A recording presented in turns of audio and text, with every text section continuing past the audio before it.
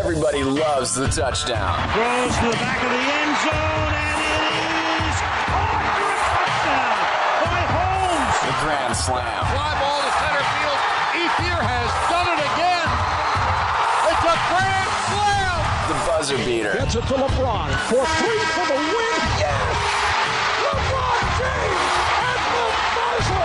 But how did those players get to that moment? And who built the venue and signed the contracts? Each week we dig into the business side of sports and give you the answers. This is Sports Business Radio.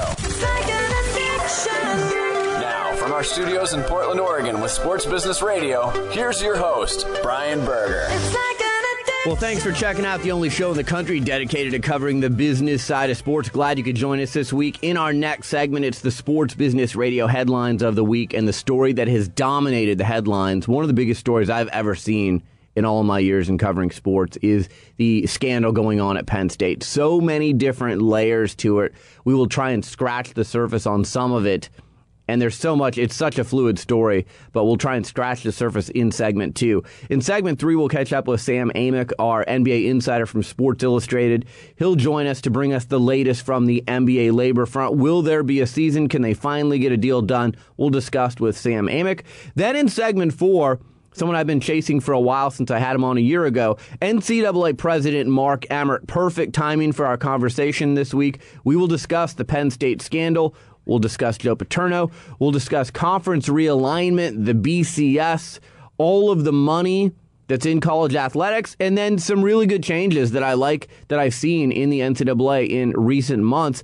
And there's going to be changes to the rule book, and I like that too. My conversation with NCAA President Mark Emmert coming up in segment 4. Visit my sports business blog. Download the SBR podcast on demand. Just go to sportsbusinessradio.com. Become our Facebook friend. Follow me on Twitter. Find those links to the Sports Business Radio Facebook and Twitter pages by looking for those icons on the front page of sportsbusinessradio.com. I'm on Twitter at SBRadio. I tweeted a lot this week. I will continue to tweet a lot, especially in regards to the Penn State scandal and the NBA lockout. Headlines coming up next. I'm Brian Berger, and you're listening to Sports Business Radio. Stay in the know at sportsbusinessradio.com. Podcasts, blogs, and more. SBR will be right back. Take a whole lot of medication to realize what we used to have. We don't have it anymore. There's no religion that could save me. No matter how long my knees are on the floor. It's the age of new media and citizen journalism. Everyone with a smartphone and a flip cam is a reporter, and everything is on the record. I'm Brian Berger, host of Sports Business Radio, and I team with former Nike executive Lee Weinstein to form media training company Everything is on the Record. With a combined 40 years of experience dealing with the media and helping our clients craft authentic messages, we'll help you navigate the tricky media landscape that exists today. Everything is on the Record has provided media training to pro and college athletes, coaches and executives, as well as to government leaders and CEOs. We'll teach you how to break through the clutter with your messages, and we'll also assist you when you find yourself in crises. It's time for an innovative new approach to media training that best fits the world we live in today. For more information about Everything is on the Record, visit us online at everythingisontherecord.com. Contact us today to learn more about our innovative approach to media training and how we can meet your specific needs. Follow us on Facebook and Twitter at everythingisontherecord.com. It's time, baby. Special news bulletin. At Sports Business Radio, we're always on top of what's happening in the world of sports. And each week, we break down the stories you need to know about. This is Headlines. I want to be in the headlines. On Sports Business Radio. Sports Business Radio. Everything to be in the headlines. Well, there's really only one headline that matters this week, and as I said at the top of the show, it's one of the biggest stories I've ever seen, and to think about it like this story just broke to the mainstream media on Sunday, and in 1 week, it's mushroomed into one of the biggest scandals we've ever seen in the history of sports. And I think next to O.J. Simpson, and maybe when it's all said and done, it'll be bigger than the O.J. Simpson story, it is so far and wide, and we're really in the first quarter, everyone, and that's what's really sad about this story. But what's going on at Penn State is a scandal has obviously broken out, and it's based around former assistant coach Jerry Sandusky on molestation charges. And it's just unbelievable, the cover-up that seems to be taking place here. But Penn State and their board of trustees got together this week. Here's board vice chair John Surma announcing at a press conference on Wednesday night that Graham Spanier, the president of the university, and Joe Paterno have been fired. The Board of Trustees and Graham Spanier have decided that effective immediately, Dr. Spanier is no longer president of the university. In addition, Joe Paterno is no longer the head football coach, effective immediately. Griggs, I don't really even know where to start with this story. I haven't slept this week. This is a story that's really just touched a nerve with me. I know it's touched a nerve with a lot of other people. We both are parents of young children, and I frankly can't even imagine that this kind of stuff happens. And to hear some of the horrifying, chilling details through the 23-page grand jury report, and then find out that Jerry Sandusky was on the Penn State campus as recently as last week, and that he has seemingly set up this he set up a Second Mile Foundation, and it seems like he's run a lot of his victims through this foundation, so he got them to trust him through the foundation. He made it look to the outside like he was doing good charitable work, when if you read this 23-page grand jury report, you can see that he was doing something quite different. And to say this is an abuse of power would be the biggest understatement I've ever uttered. Yeah, and it's just one of those stories that's just so heavy. You just got this pit in your stomach. The more that comes out, and the more you read about it. And like you said, we both have kids, so you really attach to it. You really cling to it. And yeah, it's just like you turned the TV off last night, and it just lives with you. And I think it's something that's going to be obviously on the media and in the media for a while to come, for sure. People may disagree with me. I've debated this on my Portland, Oregon show this week. I think when it's all said and done, and you look back on the career of Joe Paterno, who, by the way, coached for 46 years, won 2 national championships, and is on the Mount Rushmore of college football coaches as the winningest football coach in the history of college football, a mark that he set just last weekend. I think when people think of Joe Paterno, they will automatically go to this. This will overshadow everything that he's done in his career. I think if you're Penn State, do you take a statue down? Do you take down the name on the Joe Paterno Library on campus? He helped raise $4 million for that. There's the Joe Paterno Child Care Center, ironically enough, on the campus of Nike here in Oregon.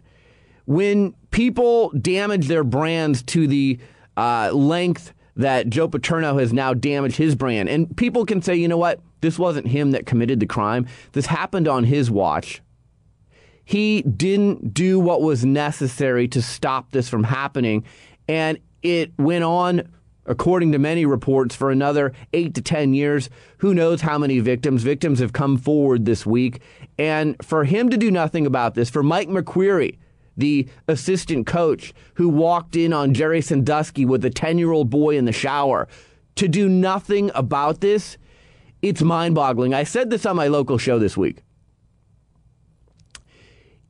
We owe the community to be good citizens. If you see someone in a car accident, you stop and help them. You don't keep driving. If you see someone being mugged on the street, you stop and help them. You don't say, that's not my problem. If you see a 10-year-old boy or any child being hurt by an adult, you stop them. The fact it wasn't done here, Griggs, makes me so angry. I've had a hard time sleeping this week. Yeah, and it's just that not only one person, but multiple people were covering this up, and it got out, and they knew about it, and they just they sat on it. I don't know how it happens, and like you say, I agree with you. When somebody does something to tarnish their image, that's what people remember. I mean, look at O.J. Simpson. Who remembers the big runs? They remember the car chase. Right.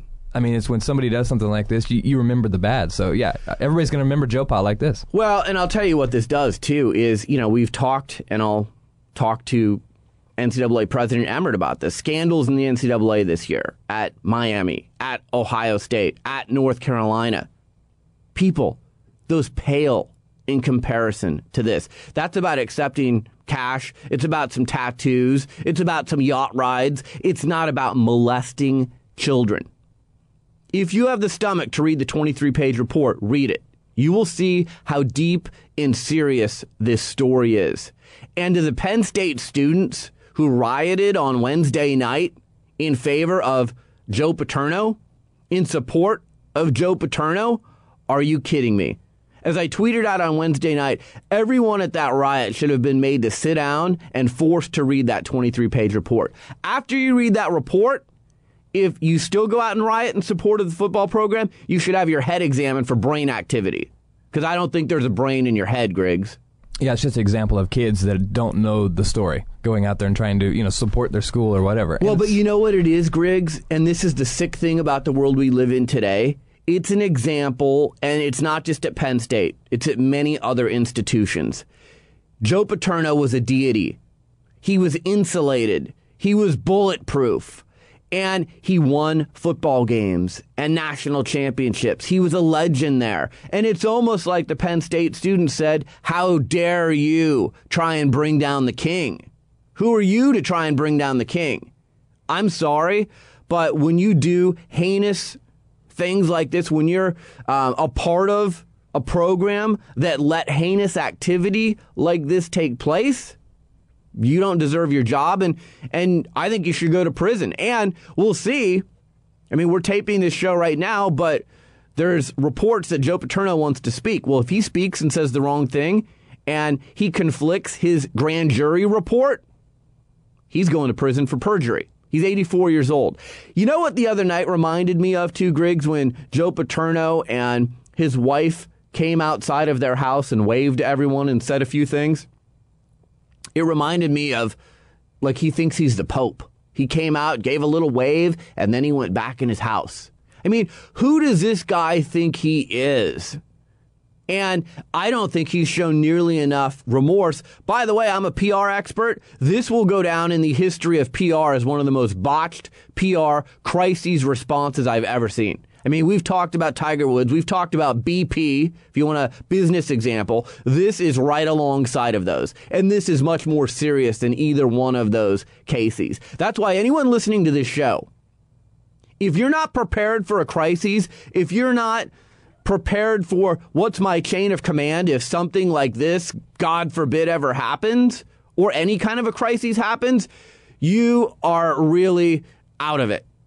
And you need to get in touch with today's reality because, as we've seen this week with Twitter and Facebook and everything else, these stories spread virally very, very quickly. And Penn State's response, starting with the cancellation of Paterno's press conference, and then how they handled that bizarre press conference with the Board of Trustees on Wednesday night, that was one of the more bizarre scenes I've ever seen. Just a crazy story coming out of Penn State. We're going to switch gears, and we're going to talk about the NBA lockout with Sam Amick coming up next. We'll get the latest from him. Will there be an NBA season? Then, in segment 4, it's my lengthy, candid conversation with NCAA President Mark Emmert. We'll discuss this Penn State scandal. We'll discuss conference realignment, changes to the rulebook, many things coming up in that conversation. I'm Brian Berger, and you're listening to Sports Business Radio. Stay in touch with SBR on Twitter, twitter.com/SB Radio. Into each other, our colors appear and bleed into one.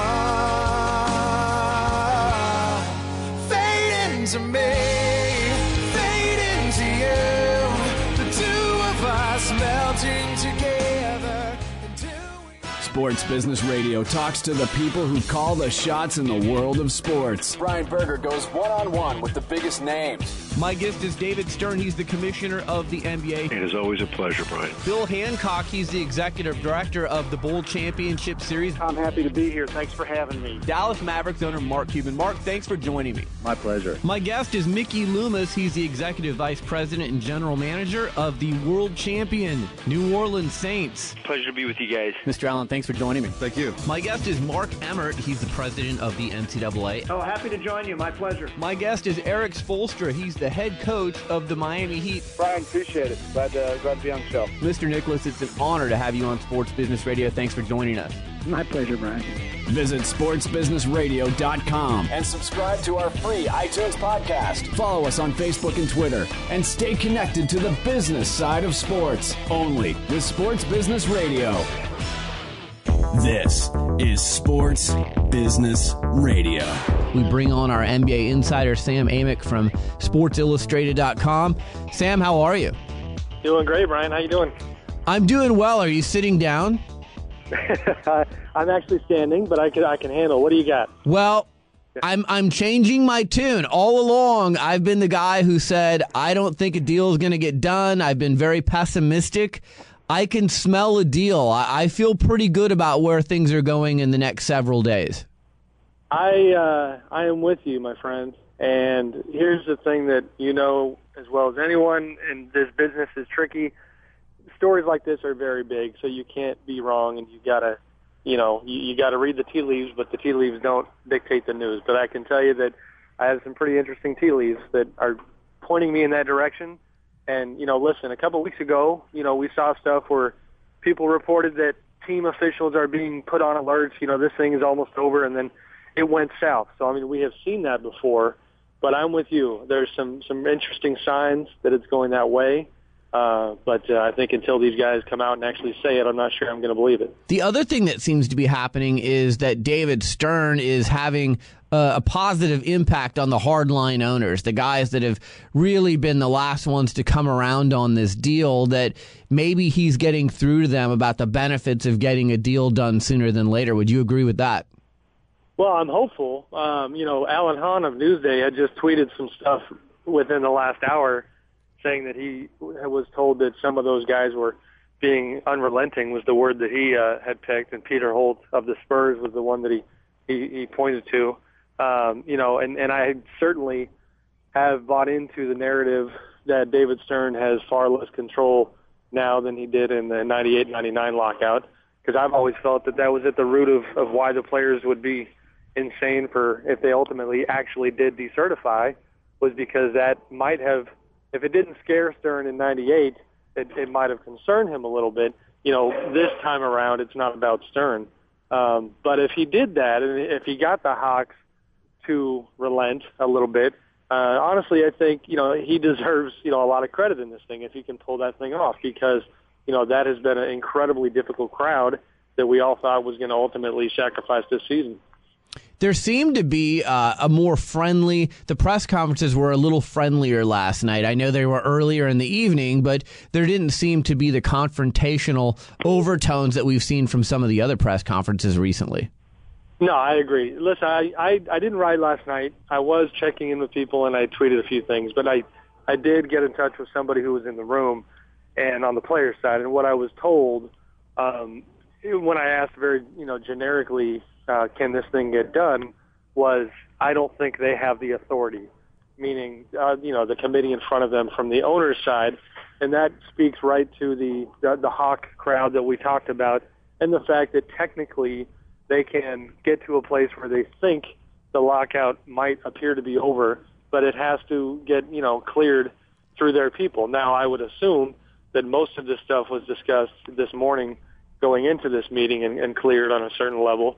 But again, it's complicated and a sensitive dynamic on the owner's side. So the players, no matter, I think they were probably trying to downplay how much progress there was because they didn't trust, the ability of the other side to get it through. We're joined by Sam Amick of SI.com. He's our NBA insider. All right, so let's look at two different scenarios. Let's look at the positive side first. Let's say they do make a deal. Don't they need at least 30 days before they'd be able to get on the court? Because I know, Sam, one of the things they really would like to try and do is save those Christmas Day games that are so important to their network partners and sponsors.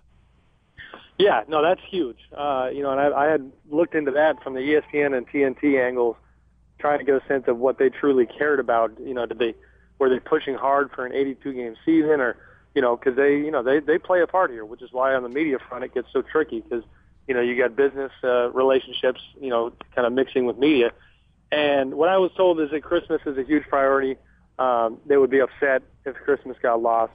And then, the playoffs, obviously, if you lose the whole season, ESPN and TNT are going to, I think, go riot at David Stern's house. But, I think at this point, Christmas would be salvaged. And, in fact, again, an indication that I got was that December 15th would be the start date to the season. And that's fairly consistent. Stern has said he needs 30 days. I think free agency would start, 7 to 10 days after an agreement was met. You got to have a tiny, mini little training camp, and then maybe 1 or 2 preseason games or something, along those lines, and then jump right into it. Worst case scenario, they walk out today, they have 2 separate press conferences, and they say we're too far apart, and they don't have any meetings set up. What happens next? Decertification? I call the editors at SI and ask them if they want me to start writing about the NFL. Yeah. I don't blame you.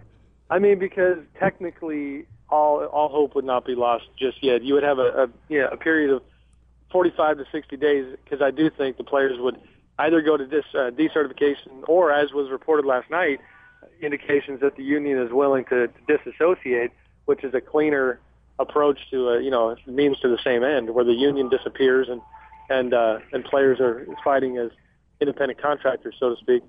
And an antitrust lawsuits would be a possibility. But the next 45 to 60 days, you would have negotiations, and the players would hope that the threat on the owners would lead them to be more reasonable.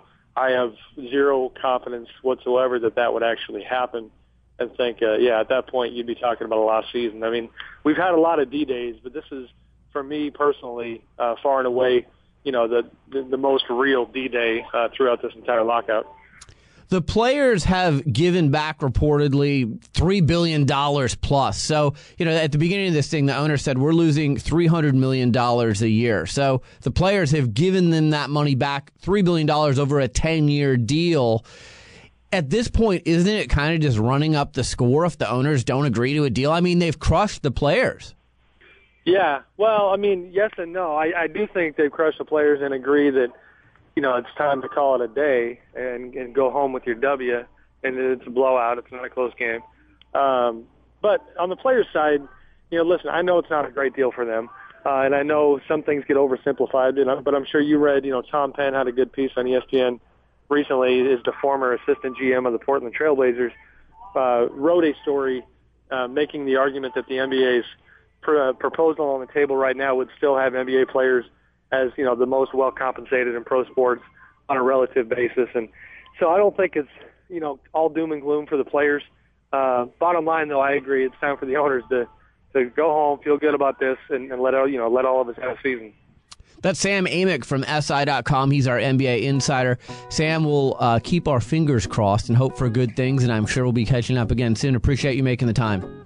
No problem. Thanks, Brian. This is Sports Business Radio with Brian Berger. More of the show is coming up. Well, you done me, and you bet I felt it. I tried to beat you, but you're so hot that I melted. I felt right. Hi, this is Brian Berger, host of Sports Business Radio. It's no secret that we're battling a tough economy these days. It's more difficult than ever for companies to position their brand in a unique way and reach their target audience. Sports Business Radio can help you, though. Sports Business Radio is syndicated in markets nationwide. Our popular podcast is regularly rated in the top 100 business news podcasts on iTunes and has listeners around the world. But our radio network and podcast aren't the only places your company will receive exposure when you join our family of sponsors. We'll also give you exposure via sportsbusinessradio.com and at our new Sports Executive Speaker Series events, which feature a conversation with a key decision maker from the world of sports in front of a live audience. And best of all, we can expose your product to the big name guests that appear on our show. We'd love to have you on our team. Please contact me at Brian at sportsbusinessradio.com or at 503-701-2215 if you're interested in becoming a sponsor of Sports Business Radio. Back to Sports Business Radio with Brian Berger. I'm joined right now by the president of the NCAA, Mark Emmert. Mark, thanks for taking the time to join me. I know you have a busy schedule. Oh, my pleasure, Brian. Good to talk to you. So you've been the president of the NCAA for a year now. Look back on your first year on the job and tell us what you've learned about being president of the NCAA and the path that you want to take moving forward. Wow, well, it's been quite a year, obviously.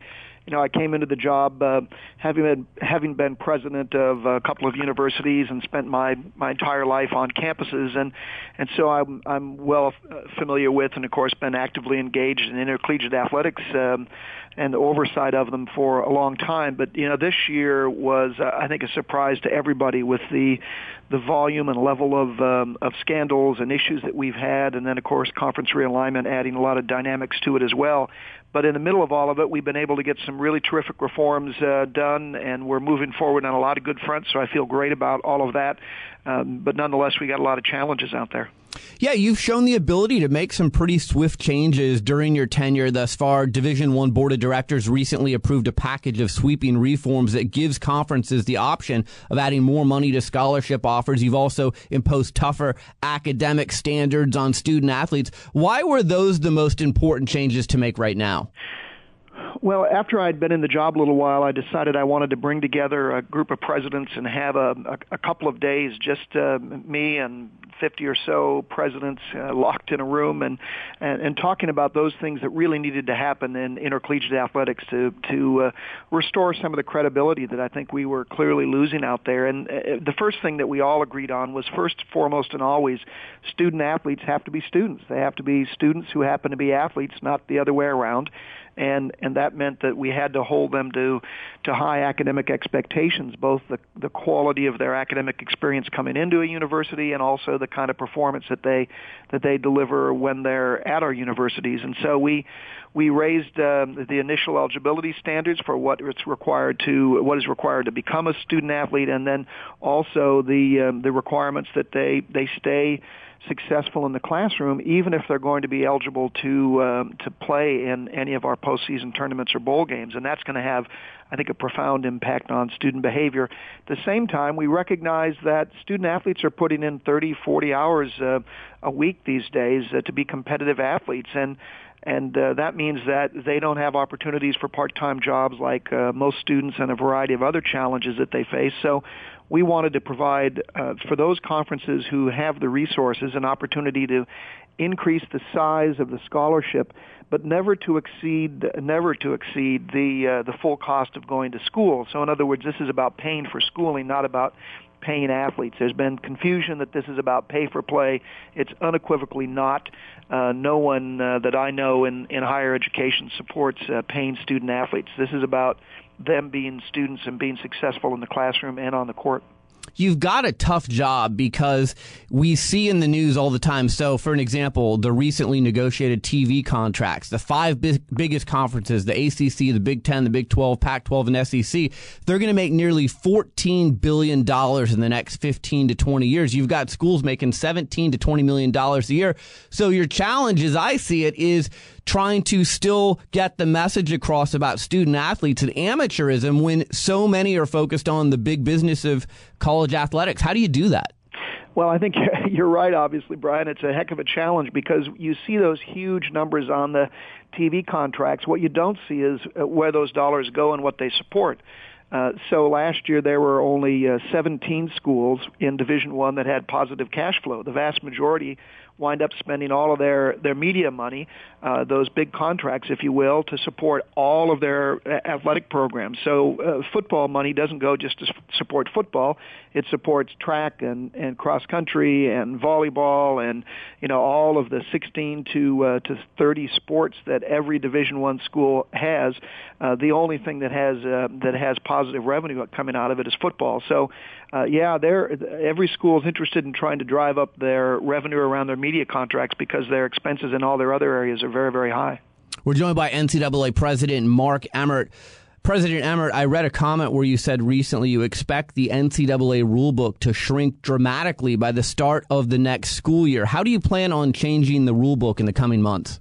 Yeah, so coming out of this presidential meeting that I had, we agreed on two things. One, that students are going to be serious students, and two, that we're going to have we're going to conduct the games in a way that has great integrity behind it. And in order to do that, we need to shrink the rule book, get it down to where it's sensible, and the issues that we're policing are in fact real threats to integrity, not some of the ticky-tack nonsense that's in there right now. I mean, we all recognize there's rules that are unenforceable. They don't necessarily make sense. They're not the things that we're mostly concerned about. I have a working group that I put together that's being led by the president of Clemson and has ADs and coaches and athletes and commissioners on it to help us look at that rule book and throw out major sections of it and start all over again, saying let's worry about what our major goals are here, not whether or not someone's sending a tweet or whether or not they're getting bagels when they shouldn't. It's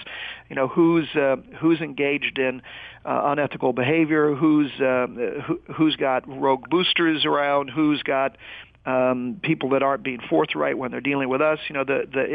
Frankly, the lessons our moms taught us, right, when we were kids. Those are where we need to focus, and that's what we're going to be doing. They're going to bring forward proposals in the coming months, and by summer we're going to have a very different set of rules. That's great. I think it's great that you're going to have some former and current maybe student athletes in the room because I think their perspective is important as well. So you mentioned earlier we've seen some pretty high-profile scandals in the last year, Ohio State, Miami, North Carolina. Does the NCAA still have the bandwidth to identify and punish the cheaters, or has this become too big of a job that maybe needs to be outsourced?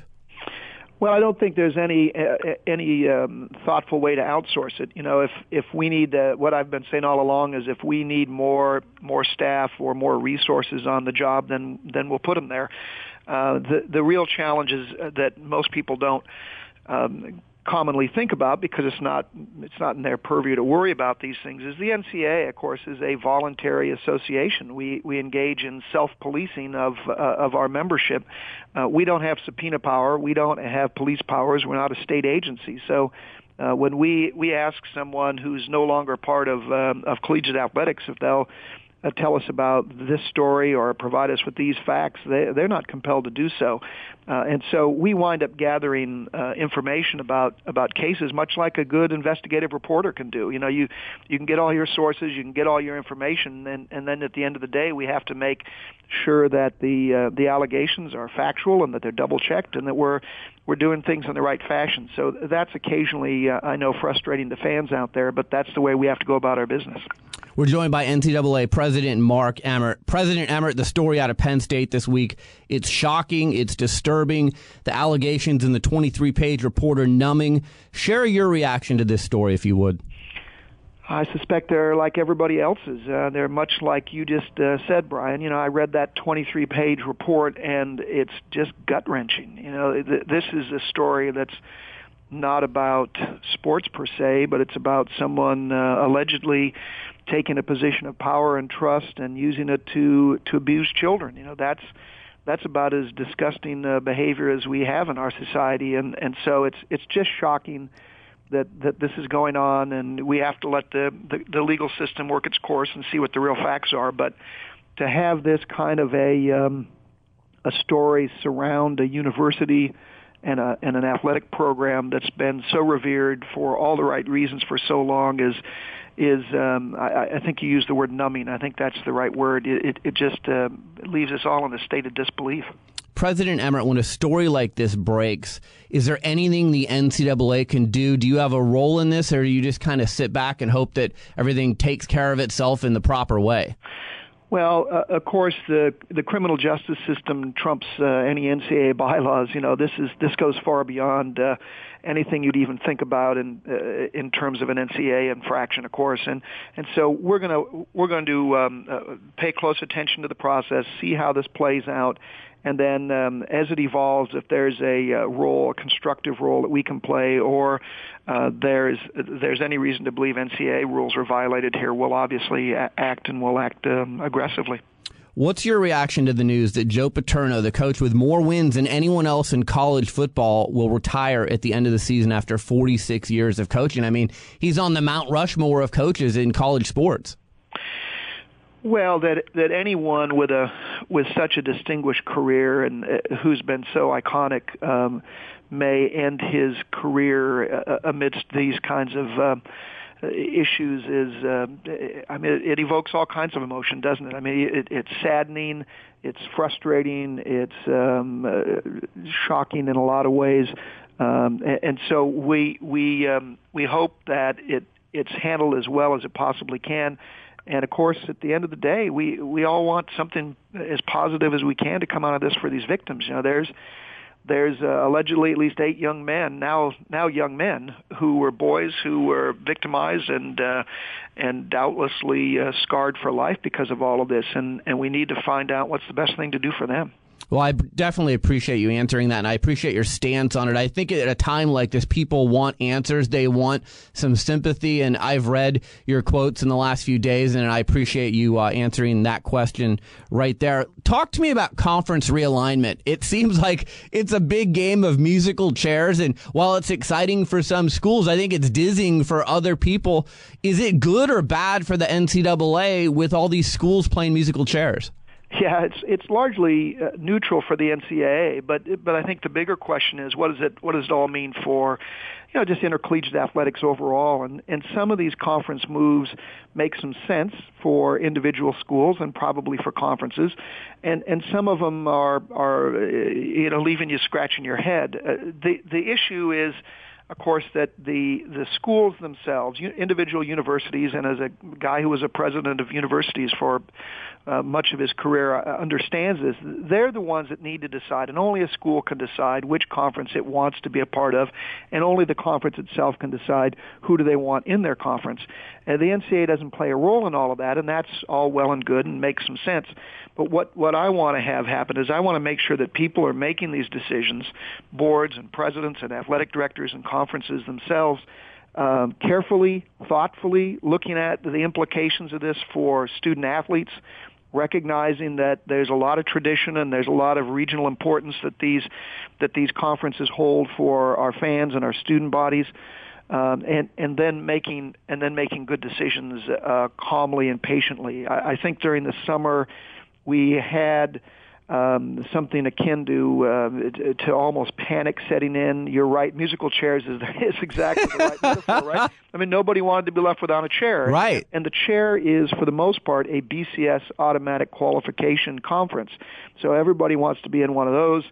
Everybody wants to try and maximize revenue. That's not a bad thing. That's a good thing. But on the other hand, when you fly in students 3/4 of the way across the country to play a Tuesday night volleyball game, and they got to be back in class on Wednesday morning, you got to say, well, wait a minute, what does this mean for students? And we need to make sure everybody's thinking about the big picture of this whole enterprise also. Just a few minutes left with NCAA President Mark Emmert. President Emmert, when the BCS TV contract expires after the 2014 BCS games, might we see a change in the current system, or is this what we're going to have for the foreseeable future? Well, this is just speculation. I would suspect that there'll be some changes. What those are is obviously conjecture right now.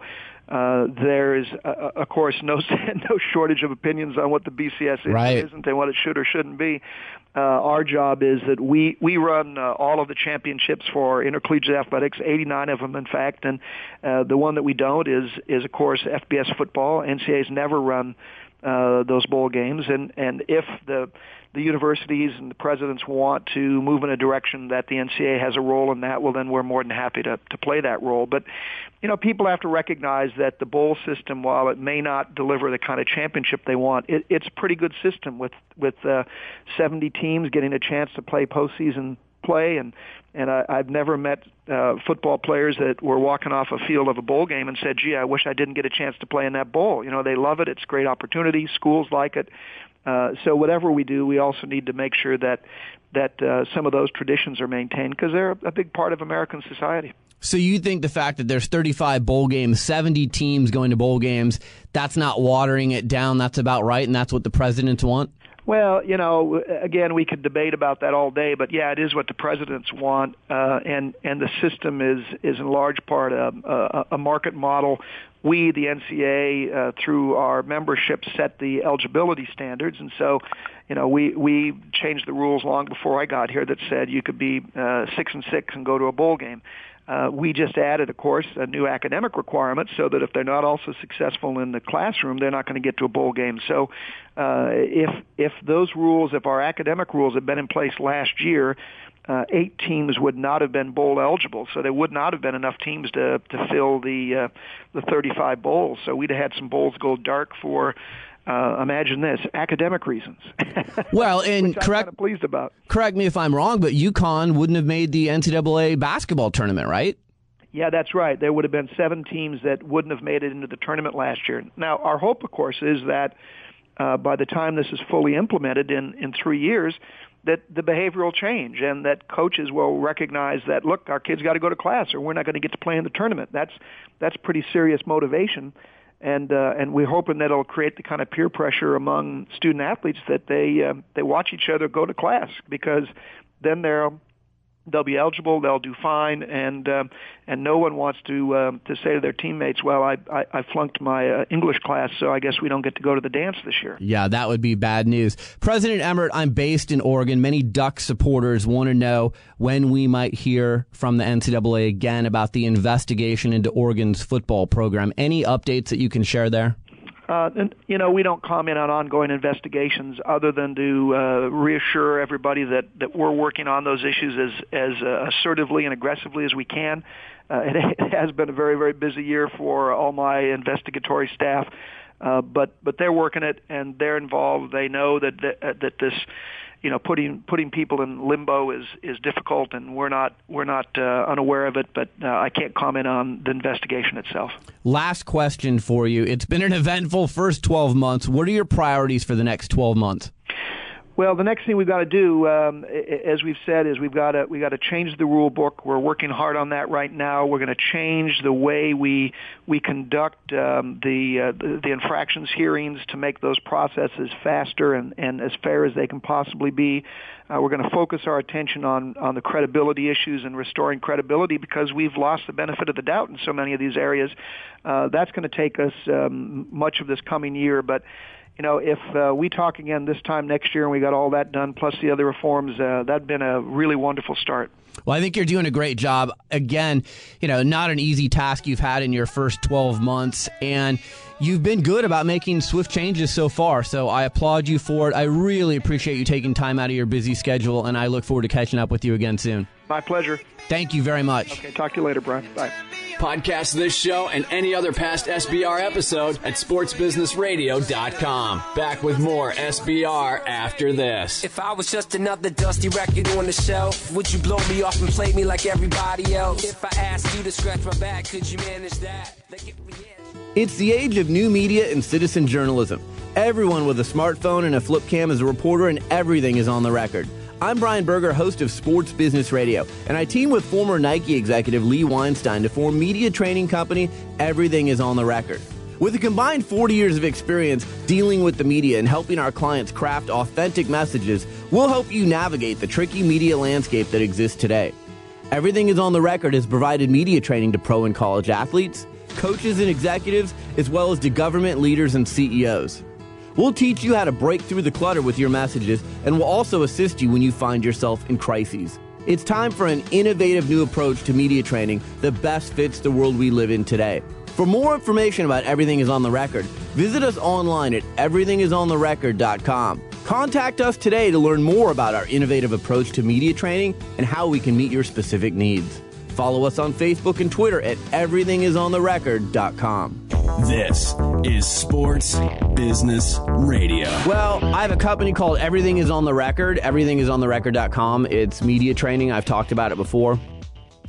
Someone who didn't think before he tweeted, actor Ashton Kutcher on Wednesday night. He's at A+Plusk, P-L-U-S-K, if you don't know where he is on Twitter. He's got a lot of followers, several million. He fired off a tweet. How do you fire Joe Pa? Hashtag insult. Hashtag no class. As a Hawkeye fan, I find it in poor taste. Well, when Ashton Kutcher got lit up by people like me and many others, I sent him the 23-page grand jury report and said, read this, and then think about your tweet. Then he writes a few hours later, heard Joe was fired. Fully recant previous tweet, didn't have the full story. Hashtag admit when you make mistakes. Finally, at the end of the night, Ashton Kutcher, a brain surgeon, as of immediately, I will stop tweeting until I find a way to properly manage this feed. I feel awful about this error. Won't happen again. This won't be the first time, it won't be the last time that someone says something that they regret on Twitter. And my lesson of the week, Griggs, think before you tweet. People don't. It's amazing, and it just continues to shock us because just about weekly something comes out and some idiot goes on there. And a guy like him who's got millions and millions of people following him, does he think everybody's going to agree with him? Obviously not. And then he just gets blown up, and it just looks like an idiot. If you're going to take a stance on an issue, be sure that you're fully educated on that issue before you take a stance. Because if you don't educate yourself, chances are it's going to blow up in your face. And as I say, Twitter's like a loaded gun. And if you don't realize it's a powerful weapon and it's a big platform and people can retweet you and it can spread virally, you're making a big mistake. I want to thank our guest, NCAA President Mark Emmert. Really enjoyed our conversation. Sam Amick from SportsIllustrated.com. Our show staff, Brian Griggs, Josh Blank, Jared Melzer, Darren Peck, Ron Barr, James Harris, Doug Zanger, and Max Waterman. You can catch our show on demand via podcast every week. Click on the iTunes icon on the front page of SportsBusinessRadio.com to have our show podcast downloaded to your iTunes every week. We'd love it if you post a review of our podcast on iTunes. Follow me on Twitter at SB Radio. For Brian Griggs, I'm Brian Berger. Have a great week, and we'll talk to you next week right here on Sports Business Radio.